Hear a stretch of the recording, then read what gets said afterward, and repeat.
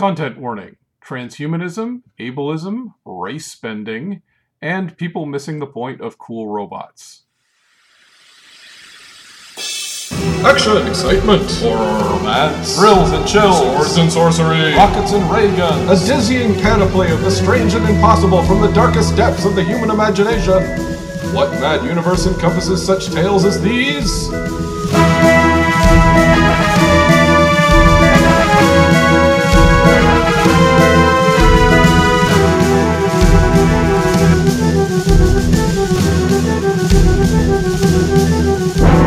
Join us as we bear witness to the sweeping sprawl of all the history that never was and all the futures that could yet be. It's adventure as you like it on What Mad Universe?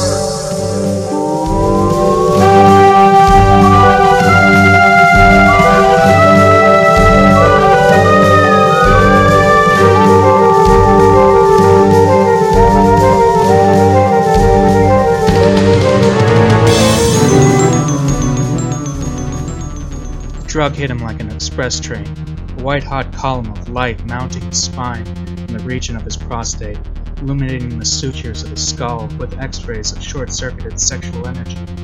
His teeth sang in their individual sockets, each one pitch-perfect and clear as ethanol. His bones beneath the hazy envelope of flesh were chromed and polished, the joints lubricated with a film of silicone. Sandstorms raged across the scoured floor of his skull, generating waves of high, thin static that broke between his eyes, spheres of purest crystal, expanding. Cyberpunk. It's one of the defining subgenres of science fiction, beloved of Hollywood and haunting the dreams of Silicon Valley weirdos for decades now. Today we're looking at where it all started, just about, the novel Neuromancer by William Gibson. I'm Philip Rice, and with me as always is Adam Prosser, and today we have a special guest, Costa Koutsoutis. Hi, Costa. Oh, hi. Yes, hello, and... Hi. Yes, welcome to What Mad Universe. We will be back in a moment. This is What Mad Universe. We are looking today at the novel Neuromancer by William Gibson, and maybe more collectively the genre of cyberpunk. This is something we really wanted to look at because it's obviously pivotal to science fiction, but we also wanted it to lead into another discussion of other things that we were going to talk about throughout the season, particularly steampunk. But we figured we should start with cyberpunk. So I very deliberately did not read the novel again. I read it when I was a teenager. I did not read it again for this show because I wanted Philip to kind of lead the way. So Philip has read Neuromancer. What do you think of it, Philip? I mean, it was very good. I mean, it has its reputation for a reason.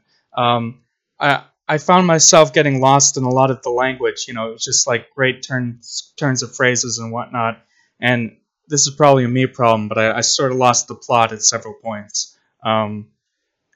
Bit hard to follow overall. I figured it out eventually, like you put two and two together, but I kept getting lost. I think a reread would suit this well for me. Well, what if I actually had the same problem with Illuminatus. The first time I read it, I was completely confused plot-wise, but on a reread, I understood it a lot better. So, again, it's probably a me problem. Yeah. Sorry, what were you saying there, Acosta?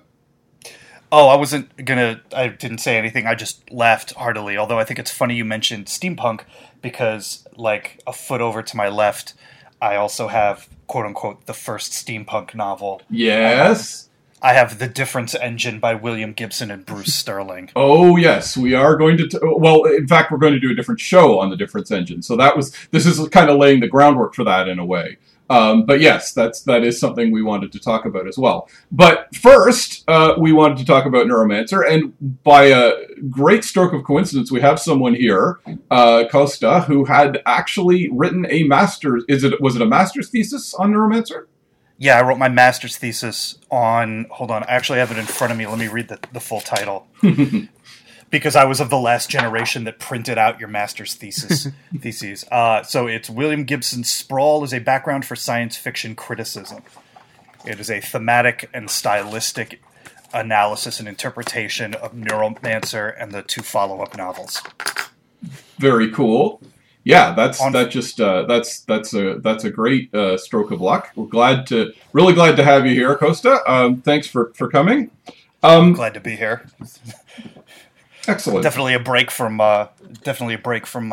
my work. Yes. I'm a college professor. Yeah. Right. Teaching more people to write the same master's similar master's thesis. Yes, exactly. Basically. Well, Costa, what I wanted to start by asking was, so is this truly the first cyberpunk story? Or would you say Gibson's, I guess Burning Chrome would be like predated because that's a short story he wrote, but is that the first cyberpunk story? So yeah, Gibson, as well as sort of wrote a bunch of short stories beforehand. Bruce Bethke actually, quote unquote, created the term cyberspace in the 1980s. So for all intents and purposes, Gibson's short stories are the first, quote unquote, cyberpunk, and this is the first cyberpunk novel that sets the stage aesthetically for what we sort of consider the look and feel of cyberpunk fiction. Yeah. Right. Yeah. It's clearly, obviously one of the seminal books. I was sort of, I didn't know if maybe there was some lesser known person who'd kind of snuck in before Gibson and he'd claim the credit or whatever. Again, not to say this isn't a seminal book, but I just wanted to make sure there wasn't like some other outlier before this. I'll be honest, off the top of my head, I cannot remember any sort of like dates, but I do know that when Gibson moved to Canada in the late 70s, early 80s, he was essentially part of like a counterculture writing scene, that and that's where stuff like him and Sterling and Neil Stevenson came from, and a variety of other authors as well, and they essentially laid the groundwork.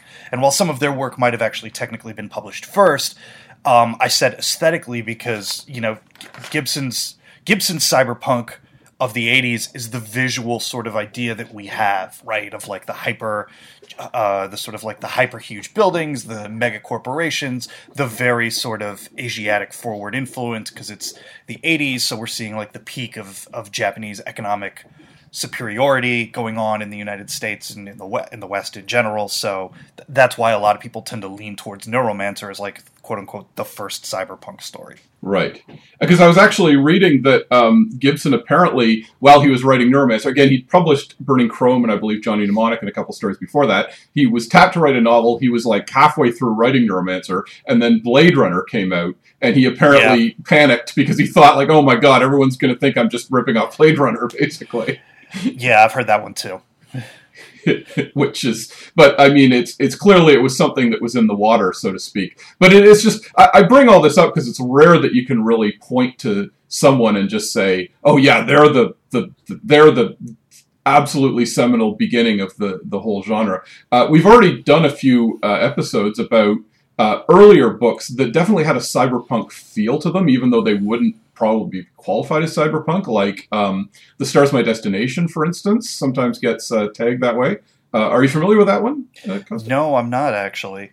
Although I did reference a lot when I was in grad school, Philip K. Dick, in particular, Three Stigmata and Ubik, to me were very much like laying down that stream of consciousness style in a vaguely science fiction-y setting, although Gibson drew heavily more from William S. Burroughs and the Beats, right? Really, for that type of stylistic, structural thing. Yeah, exactly. And then Phil, what else was there? You mentioned Star's My Destination, and that I think specifically the way Gully Foyle gets his body augmented with cybernetic parts and gets superpowers, basically.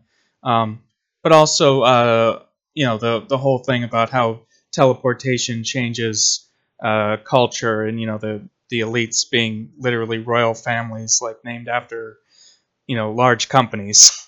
Like I'm from the House of McDonald's or something like that. Right. But we also did Nova by Samuel Delany. Yeah, Samuel R. Delany, which of course had Cyborg. Augmented people who could hook themselves directly into machines to control them. Though that's sort of a more of a background detail than what the book's about. But I think yeah. I've read that. Yeah, Samuel Yeah, Delaney's really good. Yeah. Yeah, he's that Star Trek episode where Cisco is Deep Space Nine, where Cisco is a sci-fi writer in the 50s. That's sort of loosely based on Delaney.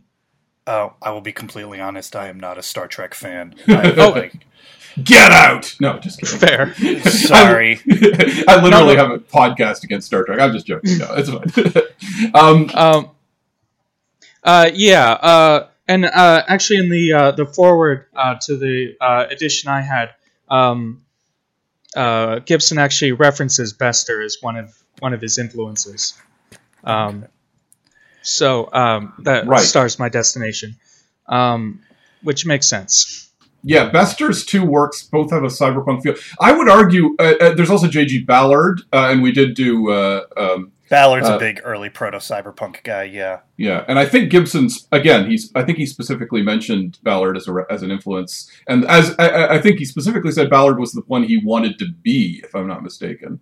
But yeah, I think the whole new wave of science fiction, which was technically placed in the 60s, although Bester is late 50s, and I think Ballard got started in the 50s as well.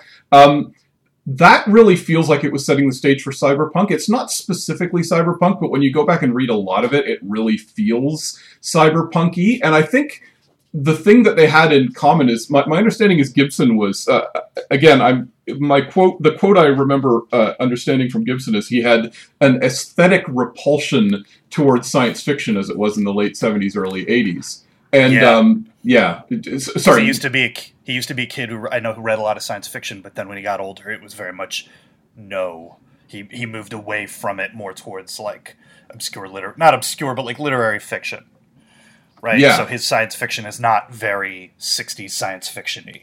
Yeah. Well, he wrote a short story. I can't remember if it was before some of these or after, but he wrote one called The Gernsback Continuum. Do you remember what year that was, Costa? The Gernsback Continuum? No. Because that was literally a reaction to science fiction as he perceived it, and he was very much categorizing it as basically the John W. Campbell era of science fiction and his legacy that echoed down through the decades. I've read a few of his short stories, but I cannot, off the top of my head, recall that one. I can't remember, but I do know that he's talked pretty openly about how that era of science fiction was just not his thing once he got older. Mm-hmm. And it's completely understandable when you really sort of look at it. I was first exposed to Neuromancer in graduate school in a science fiction class I took, and we read Neuromancer, which completely changed my life. We read it back to back with some British 70s science fiction novel that I just did not like and I do not remember. And it was very much in the vein of like Arthur C. Clarke and the Star Trek-esque thing of like high philosophical issues couched in this sort of far-flung future world. But, to me, I grew up in punk rock and heavy metal, and so obviously cyberpunk's high-tech, low-life thing appealed to me a lot more. And I also I grew up on a lot of anime, so I was exposed to science fiction. I was exposed to cyberpunk before I really knew what cyberpunk was. I remember being 11 years old and discovering Akira and Ghost in the Shell. I actually reference Ghost in the Shell and Masamune Shiro a lot in my master's thesis. Mm-hmm. So to me, that kind of science fiction, once I hit a certain age, did nothing to me really, right? And I had very little interest in... I also kind of have very little interest in the Beats. So oddly enough, despite the fact that I like Gibson a lot, I haven't read a huge ton of his influences. Well, speaking of anime, Phil, did you want to mention I heard that laugh. the 10,000 days, 10 billion days thing? Oh, yeah. Another precursor to a lot of this is 10 Billion Days and 100 Billion Nights by Ryo Mitsutsu. Okay. Yeah, it's a book from the 60s, was it? Yeah, mid-60s, late 60s. Yeah. which involves in the climax the ruins of New Tokyo and the cyborg bodies of Buddha and Jesus duking it out for the soul of the universe. Okay, I'm gonna have to bug you guys for the full name and title of that again later. It's sounds 100% up my alley. Yeah, Yeah. it's wild. It's I've been trying to read more Japanese prose the past couple of years. I have the Honjin Murders, which is like a detective novel that's famous in Japan, sitting on the bookshelf waiting to get read. I keep telling myself to try and get more into Haruki Murakami, but it just has not happened yet. I have too much of a to-read pile and too many papers to grade. Yeah, right. Yeah, no. What we found amazing about this was just that it felt like the precursor to anime. It's a novel, but it feels like every anime creator ever read it and went, oh, or at least every science fiction anime creator was enraptured by this. You add this to Neuromancer, and you see the basis of most of the sci-fi anime that's out there. It seems to have been inspired by it one way or another. Obviously, but like Ghost in the Shell being the big one. But yeah, and Akira and all that stuff. It's really interesting that's there. But it is interesting. Like, what do you think that? Like, obviously, Japan had Western influences, but like, do you think anime creators were reading Neuromancer and were reading like these books? Or absolutely. Yeah. I just yesterday, because I just ideally sometimes will put videos up while I'm doing work, and I'm grading papers yesterday, and I put a video up yesterday, and it was Gibson being interviewed by somebody at Sony who mentioned how he and his friends in the 80s like read all of Neuromancer, and obviously it was like a corporate video, so they were like, oh, it inspired us to make all this technology, which runs completely counter to the cyberpunk idea of reflections of modernity as opposed to being oracular. And Gibson's just like, oh, that's very nice, because you watch any videos or interviews with him, he's just this very nice, slow, soft-spoken man. But I absolutely believe so. Because if you look at the reason I like Shiro's work and I like Ghost in the Shell so much, and I watched a ton of it too while I was working on my thesis, is because it's essentially like a reflection of really boring modern day problems, right? It has a lot to do with government oversight and really boring, drab things, and that cyberpunk high tech low life thing just always comes to mind, right? Like, that's the first thing I always think about, and I always think too about that Gibson quote from 2000 and. Sorry, I have notes actually. 2002, 2003, where he said the future is already here. It's just not evenly distributed. Right. Yeah. Which is perfect, right? Because you look at,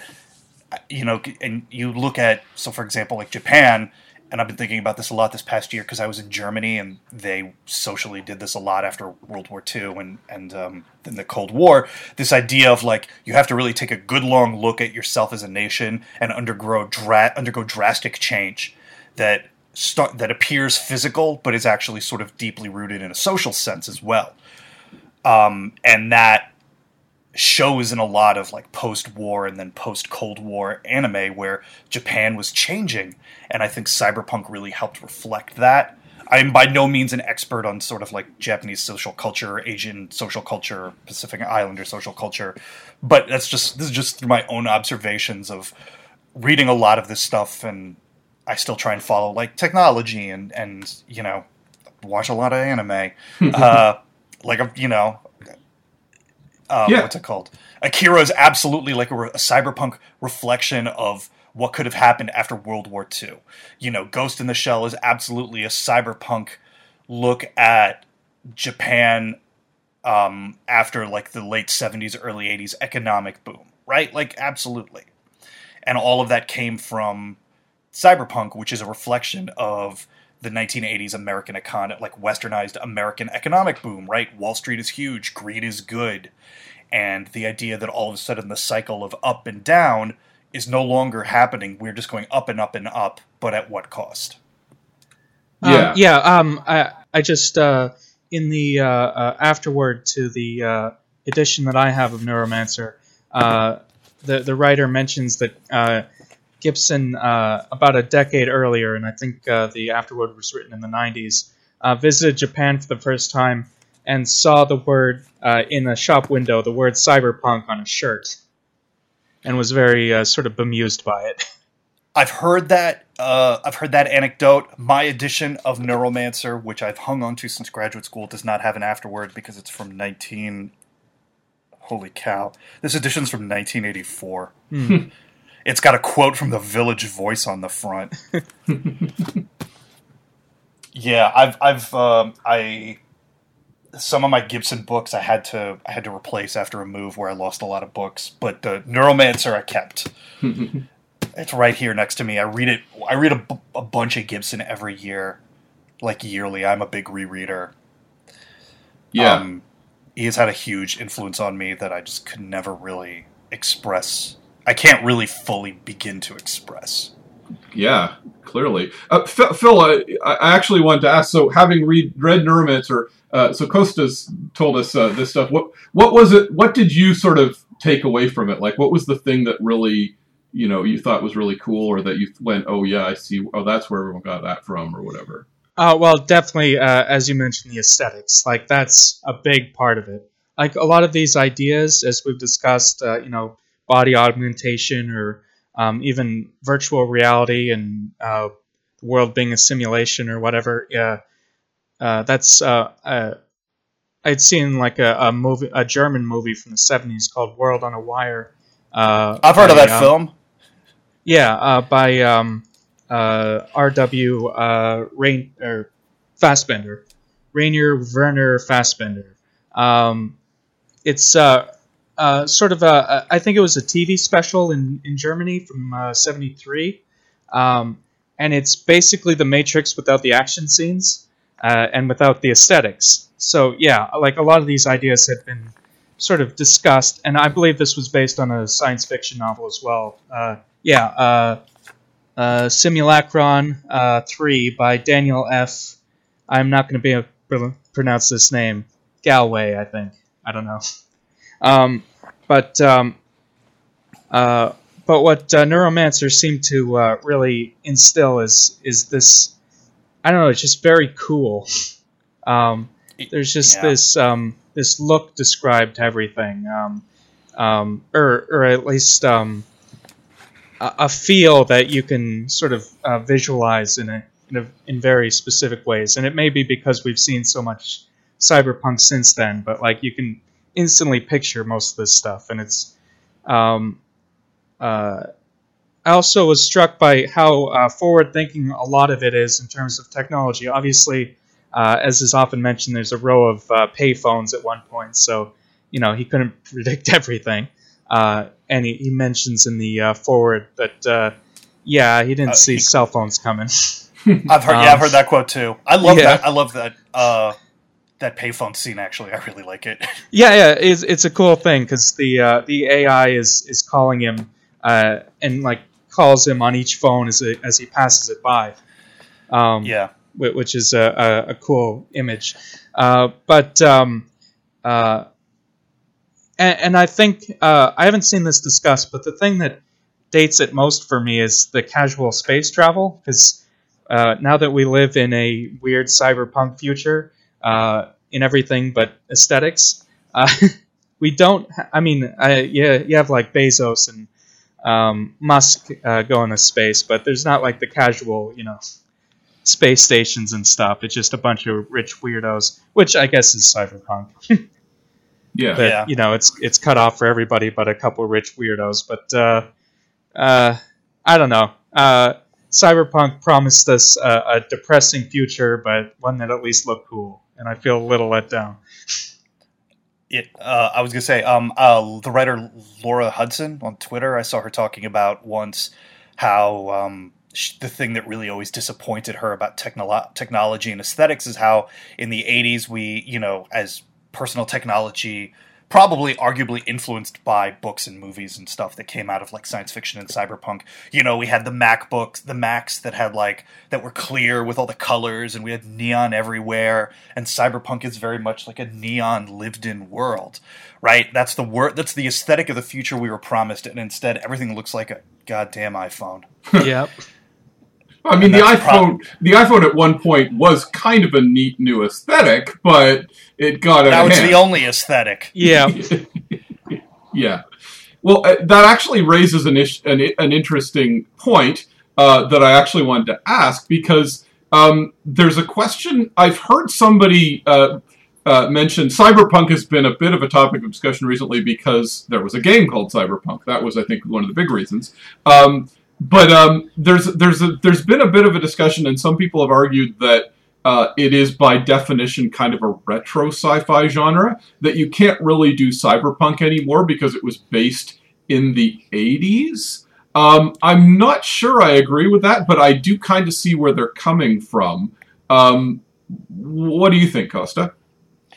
Okay, so I agree, right? Because cyberpunk, the aesthetic as we know it, is very much an aesthetic reflecting, you know, the predicted nature and predicted look from the 1980s, right? So while cyberpunk as a genre still absolutely exists, the vision that we have of cyberpunk is very, very retro, right? Like, so I wrote this thing after I watched Blade Runner 2049, because immediately after that, my wife and I jumped into watching the first season of Altered Carbon on Netflix. Mm-hmm.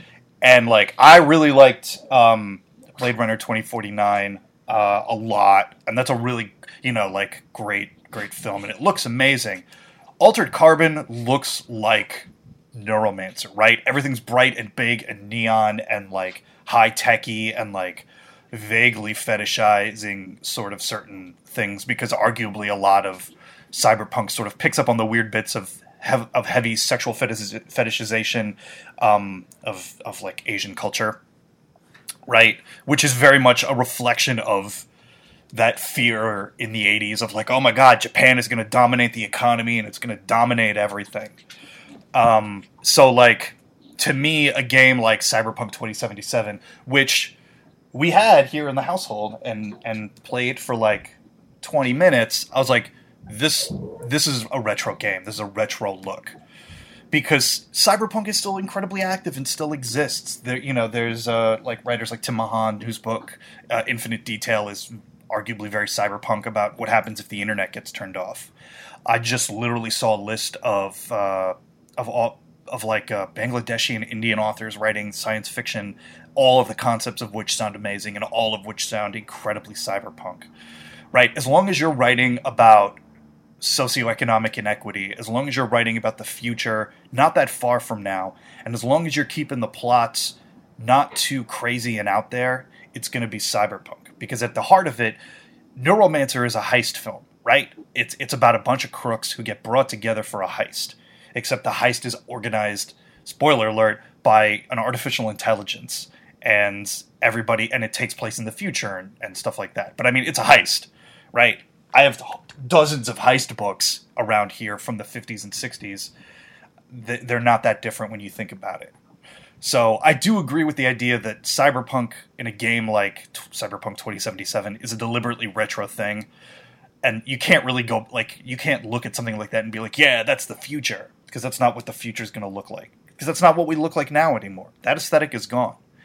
Right? It's more than just aesthetic, because the punk aspect of the name of it implies counterculture. It implies pushing back against authority. It implies real sort of like anti-authoritarian narratives and socioeconomic beliefs, arguably even spiritual beliefs.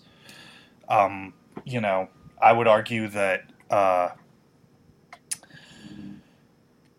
I'm drawing a blank on anything new. I've been so involved in like work, it's just not coming to me. But like, I would say, yeah, it's kind of retro, but cyberpunk as a concept still exists. It just doesn't look like what we think it does. Yeah, I think you more or less put your finger on it, because it's like the aesthetics of it are Blade Runner essentially, and that's or you know, to a certain extent The Matrix, something like that. But that's like, yeah, that's kind of that's going to be retro. It's actually significant. We just rewatched The Matrix in our movie club recently, and like literally in 1999, that movie was still going out of its way to have somewhat retro technological aesthetics. Like they go, it's kind of almost a joke that in The Matrix they go in, they dial in on like a rotary phone and stuff, something like that. Like that's kind of a goof because it's a fake reality. They can play around with it in that way. I actually really like that. I like the lived-in aspect of older technology like that, which is why I like Neuromancer, because it feels very lived-in. Yeah. I think Neuromancer was, like, Cyberpunk, one of its things is to view technology as, well, what if it was just there and taken for granted? Like, science fiction, I'm not going to say inevitably up to that point, always dealt with with technology and big sci-fi concepts as, like, here's a crazy new thing. Whereas Cyberpunk dealt more with like, okay, this thing is here, it's been here for a while, and people are dealing with it. And it's not as you say, it's about economic inequality, so it's about the random little people, and even the people who don't quite fit, they fall through the cracks of society. How is the technology trickling down and impacting them? Sometimes they get access to cool technology, but it's in weird, illicit, non-illegal ways, or it's in ways that weren't intended, like there's something that was intended as public services, like said payphones, but they're not functioning the way they're supposed to. There's sort of crime zones and all that kind of stuff, and that actually ties into something about Cyberpunk that, like, it doesn't have to be about the technology. It can often just be about the culture of the future. I'd almost say that's a big portion of Cyberpunk. Like, it has to be about how are people, building the culture in the future, even if they don't actively, rather than, what kind of cool, crazy new technology, which is predicted to be what the ad people tell us it's going to be, but then, how it's actually used is different. And Cyberpunk's trying to look at how it's actually used and how people, how cultures blossom in the cracks, as it were. Oh yeah, no, absolutely. That little bit in the beginning of Neuromancer, let me actually find it, where they describe Chiba, Night City.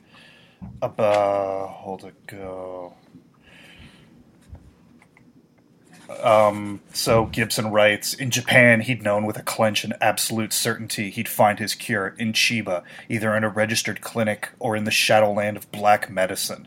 Synonymous with implants, nerve splicing, and microbionics, Chiba was a magnet for the sprawl's techno-criminal subcultures.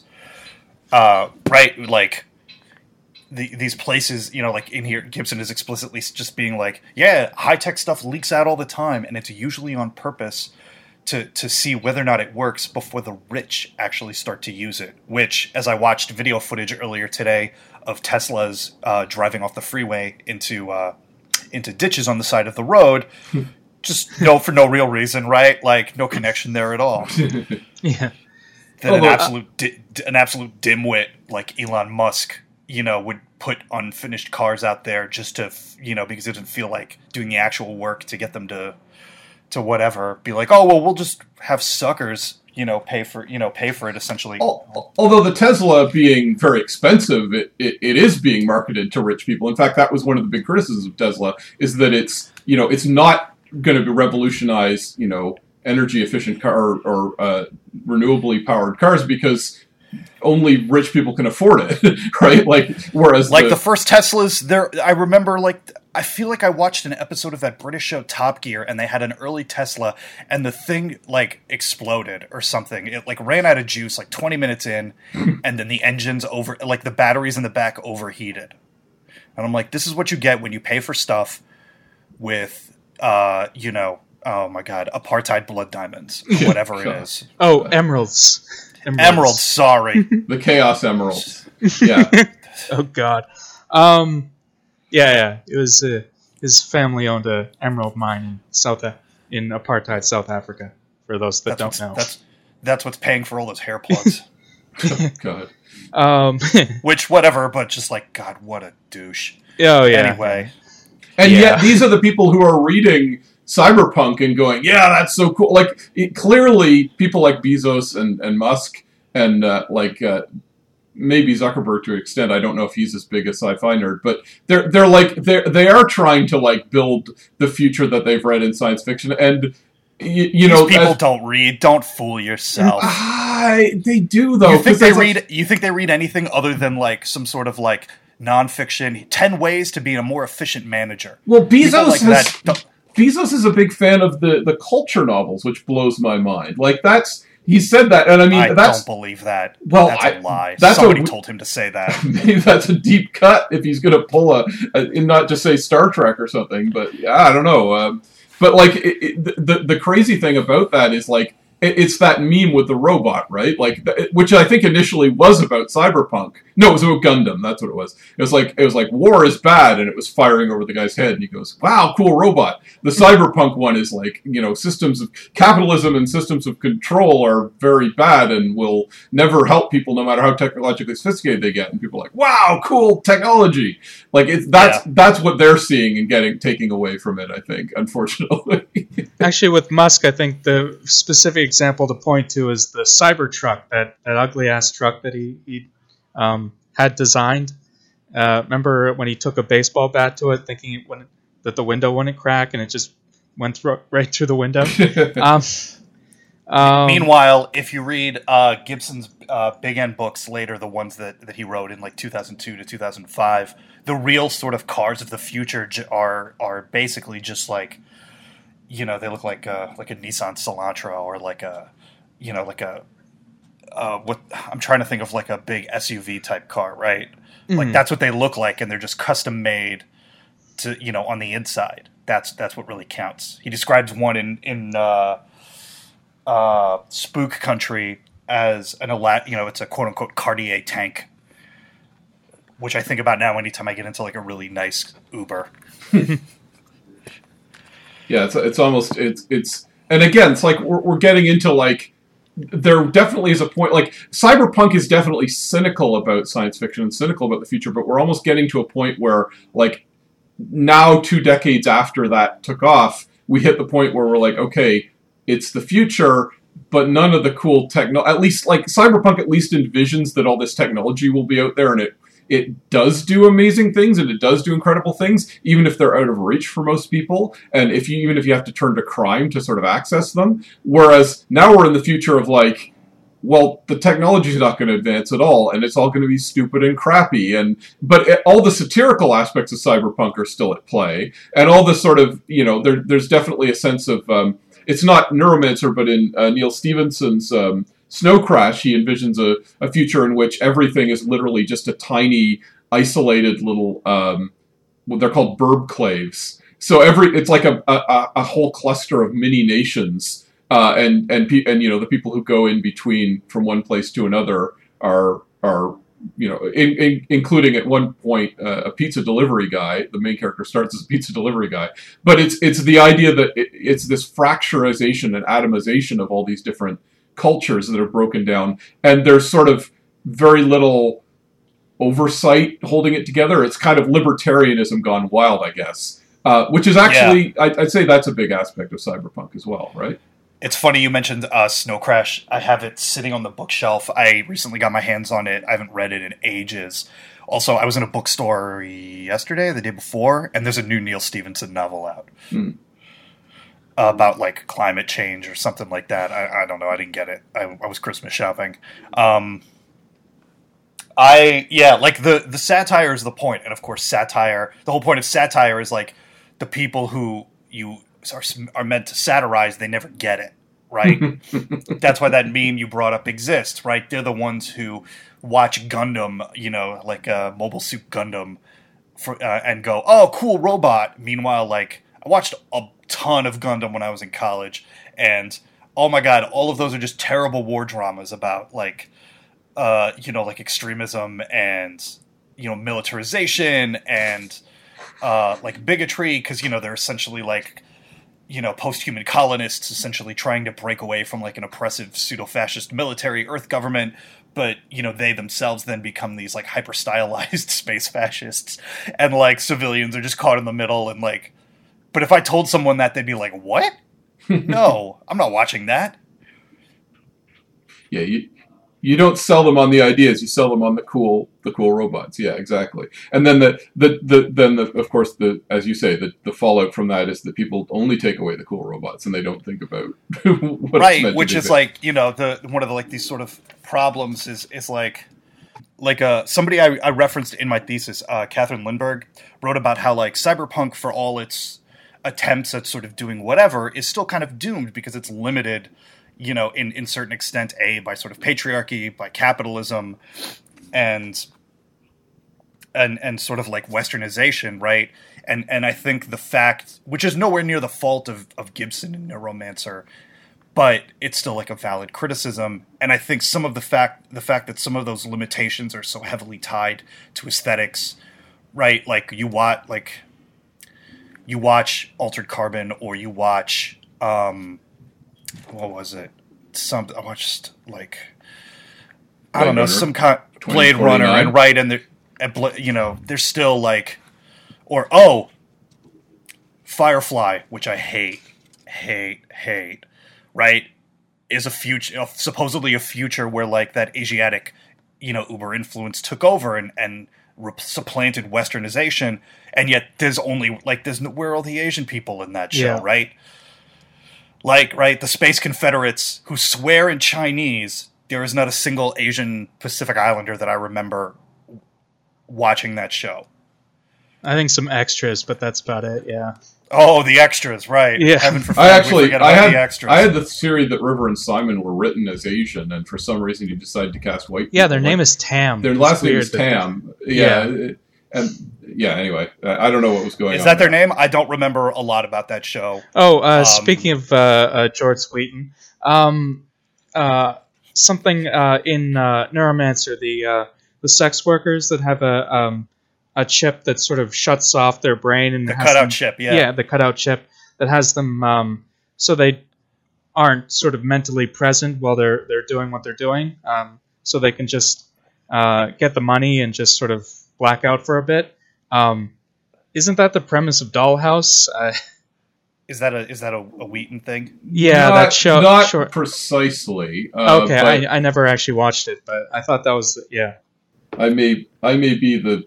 I know I agree with all the problems with Joss Whedon. I still kind of like some of his stuff, but like Dollhouse definitely has interesting ideas and stuff. But it's a bit of a mess of a show.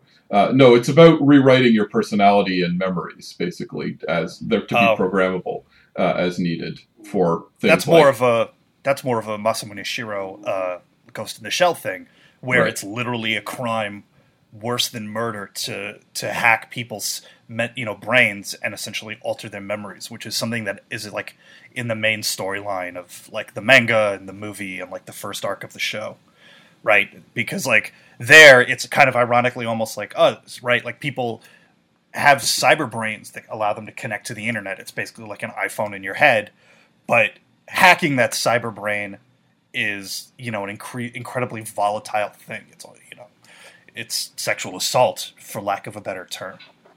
The thing with Molly, because it's Molly Millions, who described she used to be the quote unquote like the meat not a meat puppet, but it was like I forgot the name of it. That particular type of sex worker establishment where she worked to make the money for her implants before she becomes a street samurai is like such a, when you think about it, it's like such a woof issue, right? Like the idea that you can just literally turn off somebody's consciousness for extended periods of time, and it's like a blink, and it just happens. In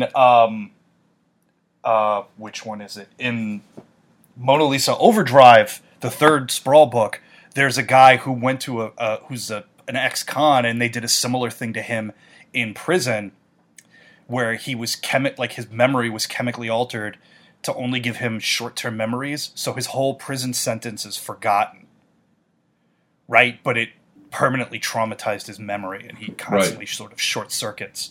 Like these are some incredible and horrifying implications that just sort of dance in the background, which I think is the thing a lot of people don't really take into account when they try and do cyberpunk, because they tend to want to be like, look at this cool future thing, look at this cool sci-fi thing. right? When, like, in fact, one of the main sort of like the main issues of Neuromancer is that A, like I mentioned before, A, it's a crime novel at its heart, but also B, it's very much a highly existential story, right? Case suffers existential, pangs of what good is he when he's no longer able to access the net. Molly seems to be almost like cynically sure of herself and existence. Cordo, the guy who, sort of hired them, is like a puppet, right? He has no sense of self and is almost oblivious to it. They talk about how, when he's not in use, he just sits in the dark, right? He's like a puppet. And Neuromancer itself is the AI that they end up working for is not even a whole consciousness or a whole existence. It's two separate selves, right? Which is like a clear realization by the people who manage AIs of the real danger there. And one of those selves, Wintermute, can't actually form a personality as such, and he has to use... No, it has no sense of self. Yeah. It is only purpose. Neuromancer is self, Wintermute is purpose. Yeah. So Wintermute, in order to communicate with regular people, has to sort of adopt an existing personality in order to just talk. Yeah, it's cool. The Finn, every time Wintermute is the Finn is one of my favorite characters of the Sprawl trilogy because he's just a mean old grouch, and that's me. So when Wintermute speaks as the Finn, I love it. Oh, and of course there's the existential trauma of the Dixie Flatline, right? This, the hardwired pseudo AI, like hard drive, the memories of Case's mentor. Who's, at the end of it is essentially like begging to be erased, right? This sort of pseudo-existence that he lives in as a prison. Yeah, that's... highly existential. Cyberpunk is highly existential, and so many people forget that. Yeah, you kind of get the dumb, degraded version of that in, from what I understand, I'm not a gamer really, but Cyberpunk 2077, as I understand it, the idea is that the more technology someone has in the body, the quote the more their humanity level goes down, essentially, which is kind of the as I say, the degraded version of that idea. But you can see that idea in that it does it in a way that's kind of does that really happen in that game? Apparently, yes. That's what happens. There's literally like a humanity meter for all the characters, and it's like the more of your body you replace with technology, the more your humanity meter goes down. I don't know how that affects gameplay. Are you serious? I mean, like a whole other aspect of Cyberpunk 2 is this idea that, like, to an extent, technology exists to help people who are, sort of like physically, like other, people who are physically, not able-bodied, right? Like in Shiro's work in Ghost in the Shell, prosthetics are expensive, but they're just a thing you can get the doctor to prescribe to you, right? Medical scanning technology in the world of Neuromancer is relatively cheap, even at the street level. Finn does it.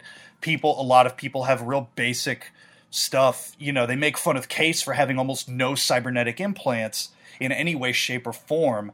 They're even cosmetic, right? Like the Panther Moderns utilize it heavily. Plastic surgery is done almost anywhere. Molly's quote unquote dentist, her the guy who fixes her up is, in a cheap office somewhere, right? Like, this technology is, to an extent, at that level, not considered high tech, and it's everywhere. And the idea that game ties it to your humanity, oh my god.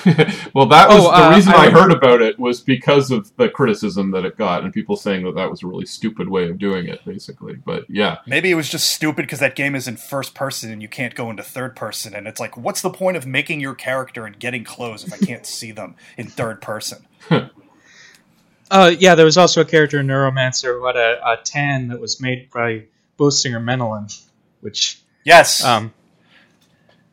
Interesting implications there. Oh, the sort of the transhumanism of Cyberpunk is such a minefield of both amazing stuff, but also it's a real wacky thing. There is a character in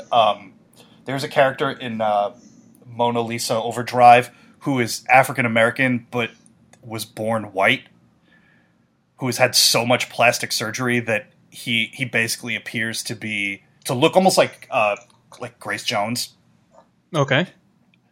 But he admits that he was born white. Oof. Sort of a reverse Michael Jackson. Oh, yeah.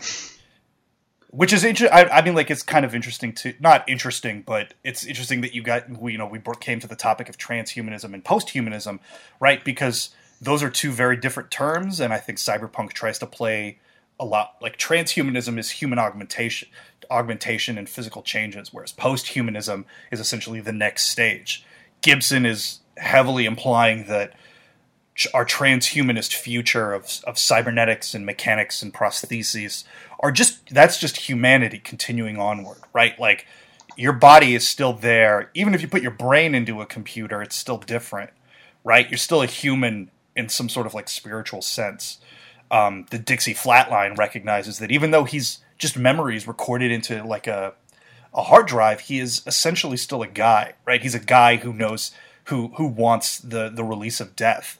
But the combined AI of Neuromancer and Wintermute, as well as the other AIs that spawn out of it in the later books, they are a completely different, non-human thinking life form. Right? Yeah. Because their nearest, what's it called? Their nearest neighbor, or the nearest thing that they identify that is from like Alpha Centauri. Alpha Centauri, yeah. Aliens.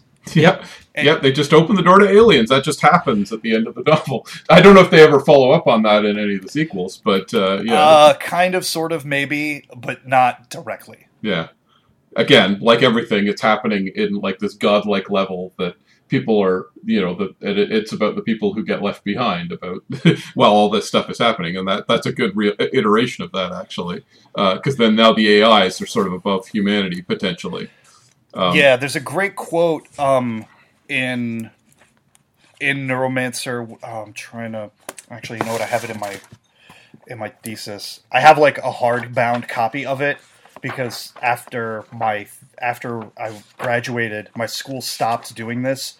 So mine is of like the last generation. So if you go to my alma mater, my thesis is on file. Oh, okay, here. Finn is talking to Case, and he says, "Motive," the construct said. "Real motive problem with an AI. Not human, see?" "Well, yeah, obviously." "Nope. I mean, it's not human, and you can't get a handle on it. Me, I'm not human either, but I respond like one, see? But I ain't likely to write you no poem, if you follow me. Your AI, it just might, but it ain't no way human." Right? That sense, too, that even the people within corporations, even the corporation structures that exist and continue to exist, by just replacing the person at the top, those are all human thinking structures and human belief systems and human behavioral patterns. AIs are true post-humanism in that they react and think and make decisions in ways and forms, at least according to Gibson, that we have no way of grasping the full sense of. It's like you said, it's very godlike. Mm-hmm. Yeah, I do find that interesting that you deal with artificial intelligence in a way that isn't just they are, our friendly human pets, and maybe they have some quirks, but they're basically human. But as opposed to just that's kind of terrifying where they could be going from. Although I don't, that does predate cyberpunk, of course, but it's definitely in there, and that's kind of interesting. We've already touched on this, but wanted to talk about the sort of way different cultures and races play into the novel. Obviously, it's sort of a globe-trotting adventure that was seen set in Japan and Paris, and even a Rastafarian space station, which is a cool thing. I love them. Yeah. But I mean, some of it's there's a Japanese ninja named Hideo. So, I mean, ninjas existed, but a bit of a stereotype to a degree, and it's obviously playing into thoughts at the time about Japanese businesses becoming very successful. Maybe sort of a second wave of the yellow peril fear from the early part of the 20th century. There was absolutely a level. I mean, there was absolutely a level of that in the reaction in the 80s in the United States to, Japanese economic power. Yeah. Definitely you see it in a lot of sitcoms. They were constantly having, companies being bought out by Japanese investors or whatnot. The Simpsons actually decided that was cliche and had them the power plant bought by German investors. And RoboCop 3 is the company gets bought out by the Japanese. Like that was the big thing everyone was afraid about for 10 years was the Japanese were coming to get us economically. Yeah. Yeah. So obviously that so there's some uncomfortable stuff like I said, one of the major characters being a Japanese ninja, but at the same time it presents a world where it's multicultural, and I think that's pretty cool, just reflecting the world as it is even in this future state, because a lot of science fiction especially at the time is just very whitewashed, and if there's a character who's not white or male, they're that way because of a story reason, not just because that's how people are.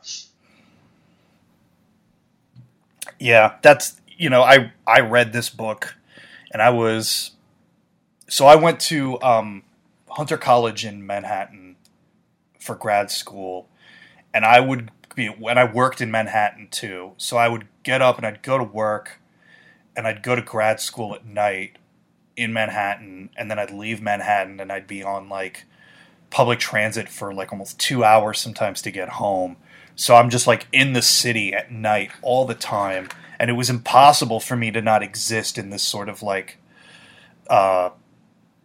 essentially exist in a city like New York, as cliche as it is, my hometown, and not be like, oh my god, I am kind of living in a cyberpunk world, right? Like, this, I remember one day walking somewhere around my job, like, and I was, like, just walking, and I looked up, and it had rained, and, like, the clouds were real low, and everybody's just sort of down, and I had, like, my cell phone playing some kind of music in my headphones, probably, like, I don't know, whatever bizarre, like, hardcore punk or whatever thing I was listening to, and like, the fog's real low, so the buildings look real tall, and, like, everything's real dirty, because Manhattan's just filthy, and I was like, oh my god, this is it. I'm in a cyberpunk world. Like, no wonder I love this book so much that I read it like about every once a year or something. Because it's actually reflecting the world that I'm in and the type of world that I exist in, right? Of economic disparity and of, like, kind of just sort of being on the fringes and counterculture and. Yeah, globalization, that's, I think, a factor, as you said. Oh, yeah, like, globalization and, like, in Neuromancer, there's so much going on in the background. Like, there's they talk about, like, a bizarre, like, religious cult that uses, like, hyper TV signals to cause, like, riots, and, like, there's, like, the gangs, the gangs, and, like, there's so much going on in the background that is just an escalated version of what's going on in anybody's world, in anybody's modern life. And most of us are like, yeah, that's really wild, man. But, like, I kind of just need to sort of get by. Right. Yep. Exactly. That more or less sums it up. The thing that I literally just learned, that was interesting was just that, and we've been wanting to do, as I say, an episode about steampunk, and as you mentioned, the fact that William Gibson is apparently the co-author of the Difference Engine, which I literally did not know until I started researching this episode, which is pretty wild. That definitely makes it clear how there's a tie between steampunk and cyberpunk, and why it's called steampunk, for that matter. I mean, that snaps a lot of stuff into place for me. But it is kind of it's kind of interesting that so he's essentially pioneered two genres, not just one. Yeah, except the I would argue that steampunk went even further off the rails from what Gibson and Sterling intended. Oh, definitely, yeah. It lost the political aspect almost completely, yeah. Yeah. Almost completely. Well, and I think we're also going to get into this in other episodes, but there were definitely what you could call steampunk books for some time before that book, for sure. It's just that's the one that got called steampunk.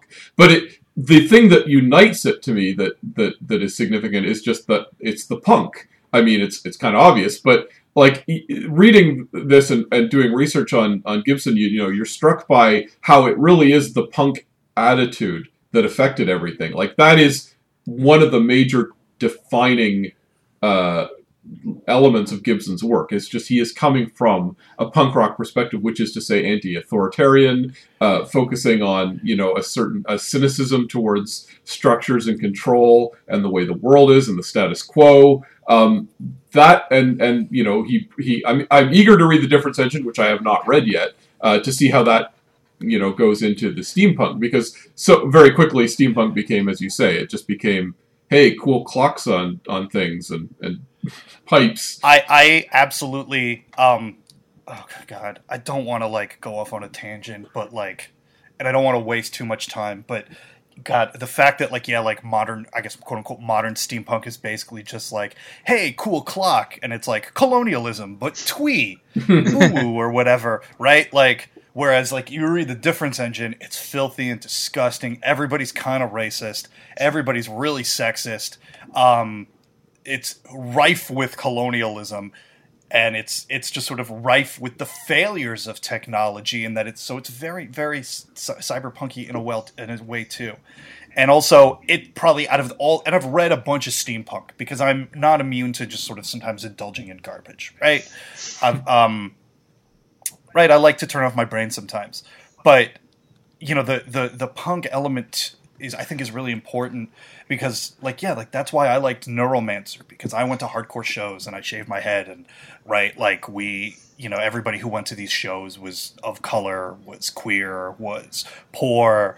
We fought a lot, we hated cops, and we're anti-authoritarian in what we wanted to do. From there, I read this book and I was working the door at punk shows and, doing DIY zine stuff. And that was also ironically sort of about the time I started writing as well too, and publishing. And all of it was always meant to be counterculture, right? So when I see people just sort of slap punk at the end of some sort of weird aesthetic that they want to do, I'm I hate to be that guy gatekeeping punk rock, but that's not very punk rock. Steampunk is not very punk rock. Yeah. Which, doesn't that make it the most punk rock of all? No. I swear I'll leap through the computer and just exactly come right through this thing. Well, on that note, hey, Phil, we've ticked off another guest, and we'll never be able to have him back for this reason. Our record remains unblemished. Okay. So, thank you so much for being here, Costa. This was great. This was absolutely a pleasure to hear what you had to say about this. I'm so glad. I'm really excited to see what everyone thinks of this episode. I think this was really cool. Thanks. Thank you for having me. Oh God, it's great. Yeah, great talking to you. Yep. So as the swollen, colonized sun descends barely visible through smog and nanite-choked skies, we reach the end of the line and hastily output to a pirate diskette. We are the super advanced AI with a soul, Philip Rice, and the technologically enhanced dolphin, Adam Prosser. Massive props to the elite digital cowboy, Costa Koutsoutis, for being here. Producer engineer... Hey. Producer, engineer, and mirror shade wearing cyber god Alex Ross helped write the program, and neo new wave experimental electronica virtuoso Jack Furyk wrote the music. Just a reminder, we both have a Patreon, which helps pay for hosting costs and whatnot, and it would be super elite of you to subscribe to either of us. It'll let you ride the cutting edge of cyberspace and listen to this podcast early time, as well as getting bonus material, cut footage, and illustrations and comics, among other things. Just go to Patreon and search for Philip Rice, 1L, or Adam Prosser, 2 S's, or neversleepsnetwork.com/series/what-mad-universe for the links. And you can follow us on Twitter at WMU Podcast, or Prankster36 for me, or Spear Halfhawk A for Philip. Costa, do you want us to give your Twitter handle, or do you not want people annoying you? Yeah, sure. Follow me on Twitter at COSTA_KOUT. That's Costa Coot on Twitter. Can I talk about other stuff? Yes, please. Okay, so I actually came out with a book this year called The Go-Between. It is available on my website, CostaK, that's COSTAK.wordpress.com. It's actually a little sort of cyberpunk mystery about a building that shouldn't exist in a future 15 minutes from now, inspired heavily by my trip to Chicago's O'Hare Airport. I have a Patreon, too, where I write short fiction, horror, science fiction, fantasy, crime. I have stuff up at my blog, too, but if you go to CostaK.wordpress.com, there's links to Twitter, Patreon, buying my books, all that other stuff. Please help me pay for coffee and cat food, and replacing all the socks with holes that I have in them. I am a very poor college professor. Very cool. Absolutely. And I do want to remind people, I do have my occasionally updated Star Trek podcast, Mirror Universe, with Douglas MacDonald Norman. Did get a new episode recently, so you might want to look that up and check it out. Thank you very much. And once again, this is What Mad Universe, logging off and jacking in.